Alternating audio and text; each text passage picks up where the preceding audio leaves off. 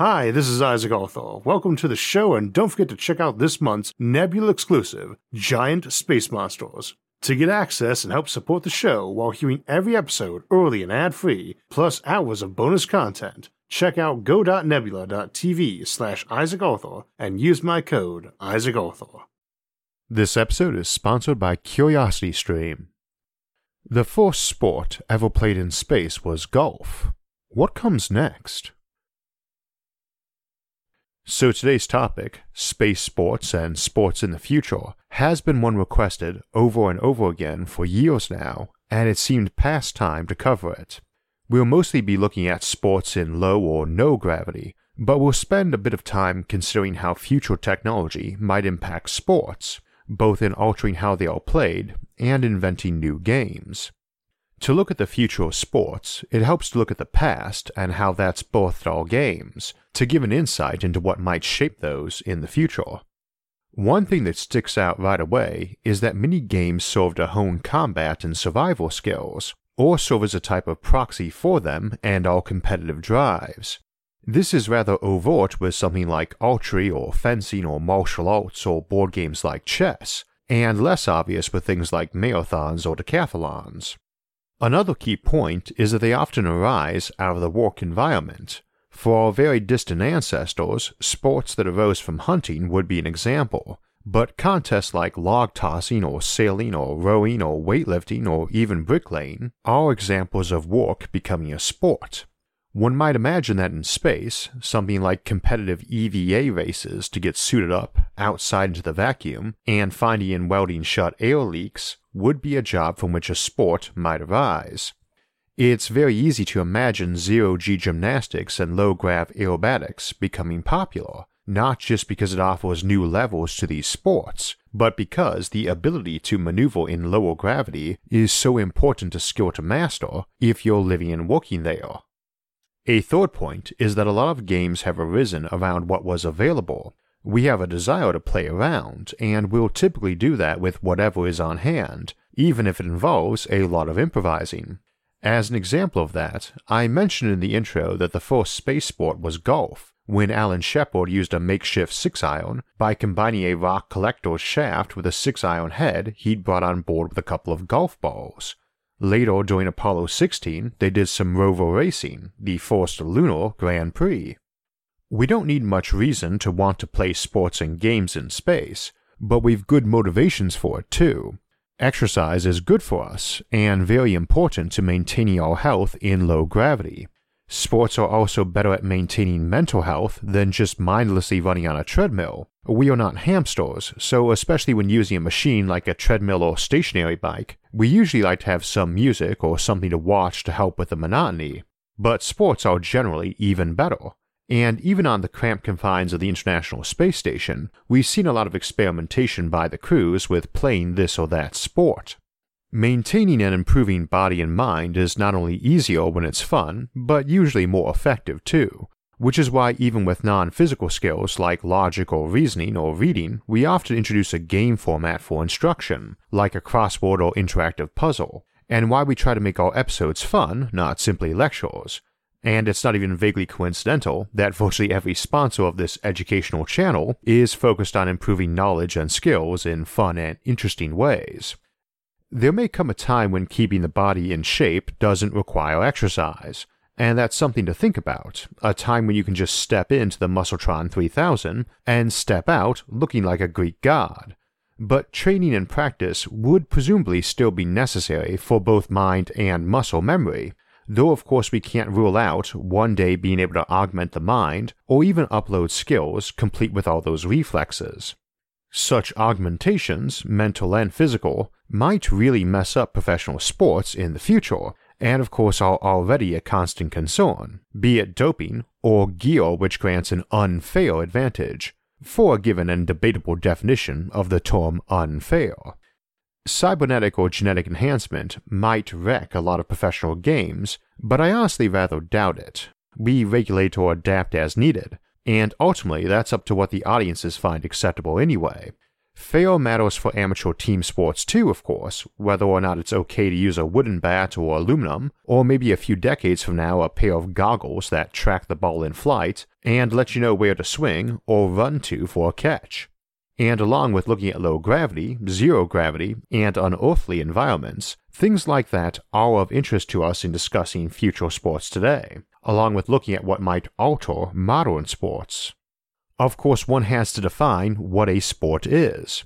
I remember seeing a game of chess once on ESPN and being a bit surprised that was on a sports network, and my own personal definition was always that it's not a sport if you don't get sweaty and tired playing it. Of course, there are plenty of games everyone calls sports like NASCAR that are more about reflexes and endurance than physical exertion, and many sports involve a large measure of physical and mental exertion and practiced reflexes, any one of which can be tiring or make you sweaty. Plus, I suspect most folks who play water sports would argue that being sweat-drenched is hardly relevant anyway. I suspect most folks in this audience could corroborate me when I say mental activity can be quite exhausting too. Usually when I'm done with a script for the show, which is typically a single sit-down writing marathon, I emerge a bit drained and tired and hungry, and wondering why the clock reads several hours later. To get into low-gravity sports, we should probably puncture the mistaken impression many have that working in lower or no gravity is easier. Obviously, in some ways it is, but there's weight and then there's mass, and while exerting force against something's gravitational pull is obviously hard, it still has its own inertial mass, even in the middle of empty space. Even ignoring that wearing a spacesuit is very tiring, moving around in low or no gravity is hardly a freebie. Throwing a ball has very little to do with fighting gravity, even if it has a big effect on its trajectory. That's probably the first thing most folks think about with low gravity. Playing baseball or golf on the moon or Mars is going to result in a much longer flight time for the same speed, and a golf ball or baseball or bullet on a place with half of Earth's gravity is going to stick in the air twice as long. Earth's gravity is 2.6 times stronger than Mars, and 6 times stronger than the moon. So a projectile will stay up 2.6 and 6 times as long respectively, and cover correspondingly more distance. If you're playing someplace where the gravity is twice as strong, expect it to fall down twice as fast and cover half the distance. Obviously this all ignores air resistance and lift, but we'll get to that in a bit. This means your baseball outfield needs to be proportionally bigger or smaller, but maybe not entirely proportionally, since your outfielders have to try to catch that ball or grab it after it's hit and throw it back. And a larger or smaller field to account for gravity isn't changing their running time much. Of course, they can jump a lot higher too, and games like volleyball or long jump or high jump all changed. Even track and field hurdles not only need to be higher, but spaced farther apart, as you'll cover more distance even when jumping the same height of barrier before you can land and start running again.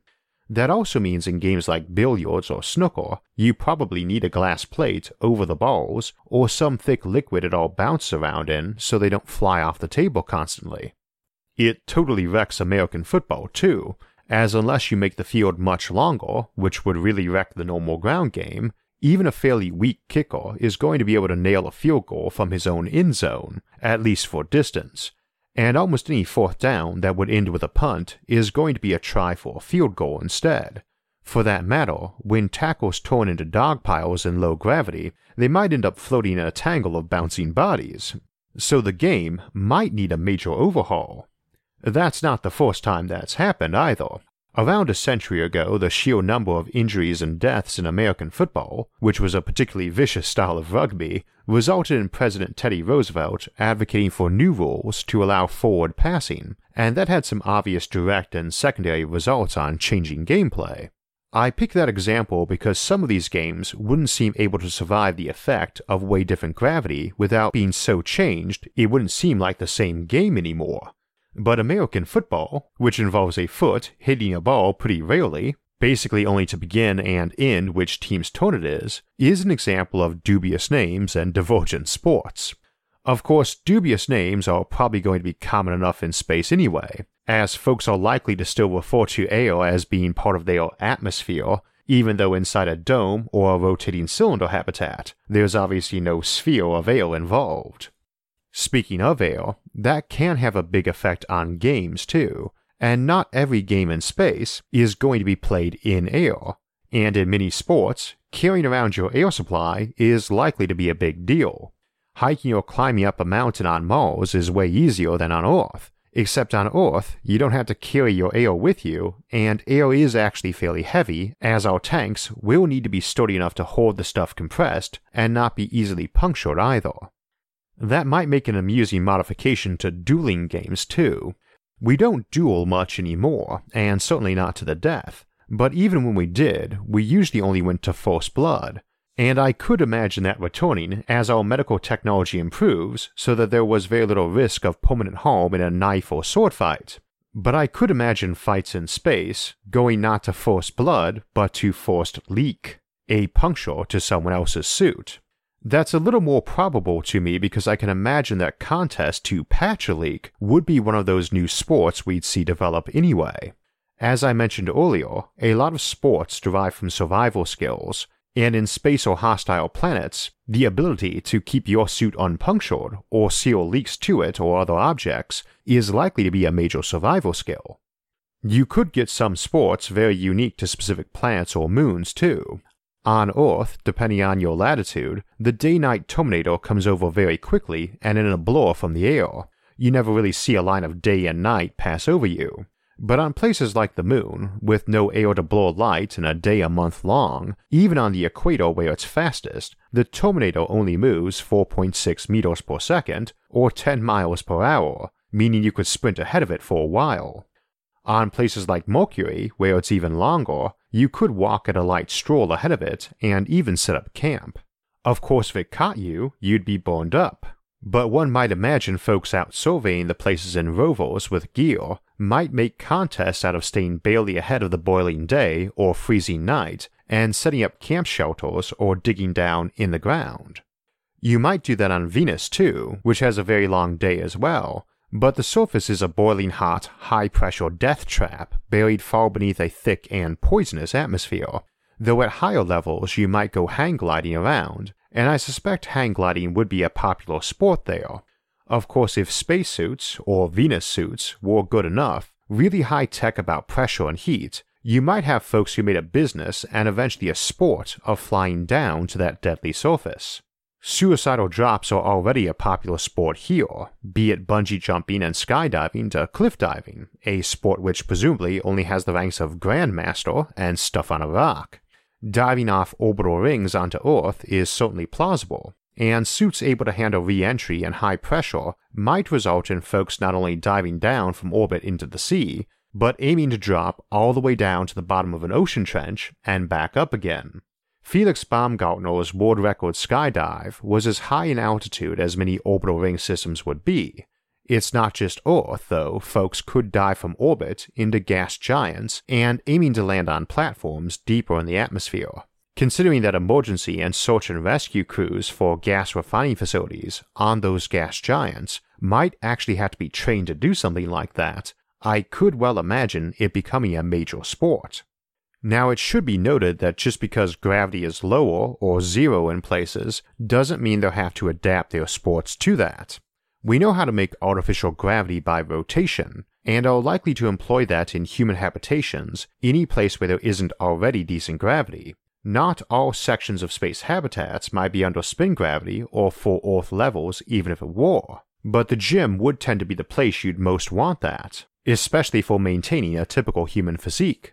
It sounds awesome to be able to lift a few thousand kilos over your head in low gravity, but weightlifting competitions in low or no gravity are likely to be about speed of repetitions as much as mass being moved, how quickly you can deadlift a weight, fighting its inertial mass, not the sheer mass you can get over your head eventually, since that becomes as meaningless as doing a handstand on Earth and saying you're Atlas, able to lift up the world.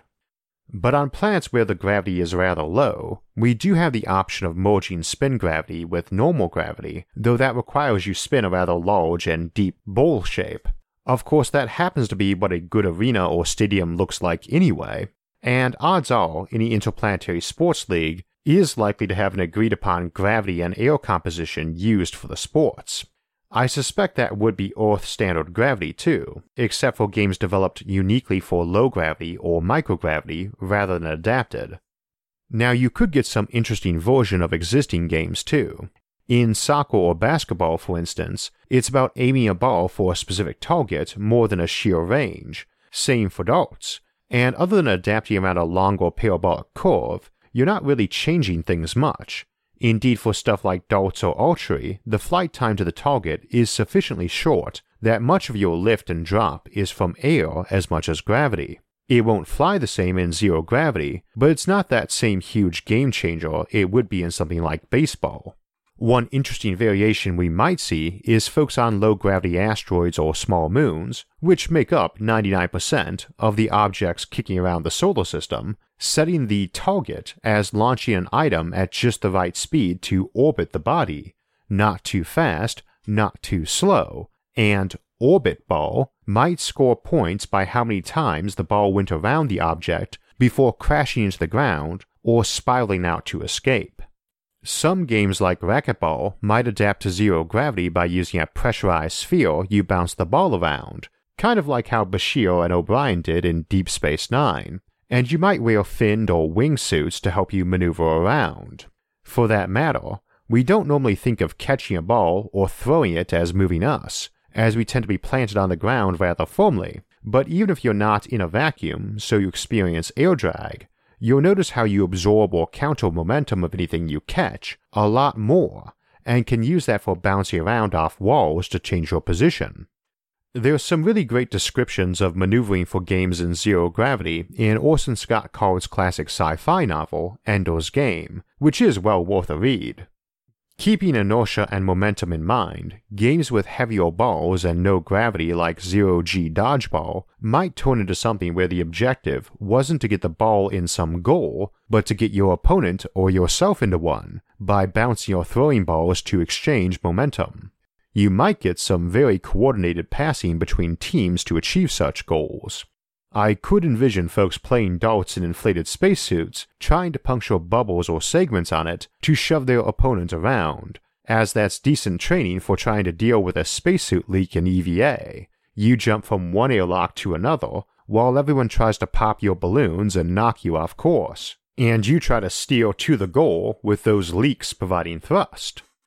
Also, considering that most of the solar system's bodies are covered in ice and low on gravity, you might get some very interesting versions of ice skating or skiing too, especially considering the kind of maneuvers you can pull off when you're on some icy rock whose escape velocity might not be much higher than how fast you can jump. I could well imagine a Winter Olympics sport where we melted a curved path up and down all the way around the equator of a body, and folks aim to circumnavigate on skis or skates as fast as they could and could use their air supply for additional thrust to speed up. Gases escaping from a suit can be used for thrust, and while it's a little lowbrow, us being humans, I would not even be a little bit surprised if a normal zero-G pub game was for contests to see who could belch across the room fastest. And given that belching is not the only way for humans to generate propulsive gases, I'd imagine we'd have a parallel contest where folks were eating all the beans they could stomach beforehand too. I'd imagine neither version would be something you'd invite a date along for, unless you were planning to break up. Something you might bring a partner along for is dancing though, and given all the awesome options available for moves in low gravity, I'd imagine this would be popular, and you might get some very interesting costumes for that too, as we already often tailor dresses or skirts with whirling around in mind, and I suspect folks would cheerfully deck themselves out with wings and feathers if they were in a low enough gravity environment that they could use those to alter their motion a lot. Of course, a date isn't the only partner you might have. Our furry friends shall surely accompany us off our homeworld to every rock we settle or habitat we assemble, and they need exercise too, and playing frisbee with your dog in low gravity is bound to be rather amusing. Keeping in mind all those icy bodies, I can also imagine dog sledding being popular, either under pressurized domes or with spacesuits for the dogs. While sleds would presumably be powered by motors, not canines, there are plenty of motorsports too. And if you're using an electric motor, you can use rovers, motorbikes, dune buggies, and so on. I don't think I've ever seen a fictional portrayal of somebody riding a dirt bike on Mars or the moon, but a well-made spacesuit might be no more encumbering than the normal protective gear for dirt bikes, and you could get away with riding one around in the vacuum over all those mile-high crater walls and down those massive canyons and lava tubes. Maybe add a bit of rocketry in there, or even some wings for partial pressure environments, like an early phase terraformed Mars, our topic for next week. But you could pull off some bike jumps on those worlds, which would terrify Evel Knievel. Something you could also be doing with skates, skateboards, skis, or even your own 2 feet in some places. Pedal-powered aircraft might become a popular adaptation to both flying and bicycling on many places too, under a pressurized dome, of course. Needless to say, spaceship races might be popular, seeing who could slingshot closest and fastest to a planet. We see something like that in The Expanse, and solar sails and sun diving might get very popular too. Spaceships always have to worry about debris, either dodging it or vaporizing it, and while you'd expect that to be automated, I'd imagine there'd be a lot of manual training to do that as a backup. And as we said, survival skills make for good sports, so trying to shoot down debris manually or walk through obstacle courses might be popular too. We might also see stuff like asteroid hopping or scavenger hunts arising out of asteroid mining cultures. Besides outer space, we also have cyberspace, and while we don't think of video games as sports normally, they can be turned into them easily enough. And also many do already focus on reflexes, which we've already noted was a major or dominant aspect of many traditional sports anyway. That also offers all sorts of cool options like racing your dragon around a virtual world, but of course with genetic engineering and cybernetics, you might easily be able to have dragons on low-gravity worlds, or be one yourself. So many options for continuing or adapting existing sports or making entirely new ones, so that I'm pretty sure we'll never get bored or run out of sports to play or watch in the future. It does bring up that competitive drive to excel though, which for professional sports often leads to some fairly extreme efforts, which I imagine will only be amplified by options like genetic engineering, cybernetics, and neural and cognitive enhancement. There's a great documentary on that topic and things like psychocognitive training for athletes, Quest for the Perfect Athlete, that you can watch on Curiosity Stream. One of many excellent documentaries you can watch there on all sorts of fascinating topics. Curiosity Stream is a subscription streaming service that offers over 2,400 documentaries and non-fiction titles from some of the world's best filmmakers, including exclusive originals, and from some of our top thinkers, like Stephen Hawking and Michio Kaku. You can get unlimited access starting at just $2.99 a month. And for our audience, the first 30 days are completely free if you sign up at curiositystream.com/IsaacArthur during the sign-up process. As I mentioned, next week we'll be visiting Mars again, and we'll be looking at how we can go about terraforming as close to Earth conditions as we can, and what our options would be, from the restrained to the extravagant, from the low-tech to the very high-tech, as we take that lifeless red ball and try to turn it green in Springtime on Mars. The week after that, we'll be celebrating SFIA's 5th anniversary by returning to one of our favorite topics, the Fermi Paradox, in Fermi Paradox Extinction. For alerts when those and other episodes come out, make sure to subscribe to the channel. And if you'd like to support the channel, visit our website to donate or look at some of the SFIA merchandise you can get. Until next time, thanks for watching, and have a great week.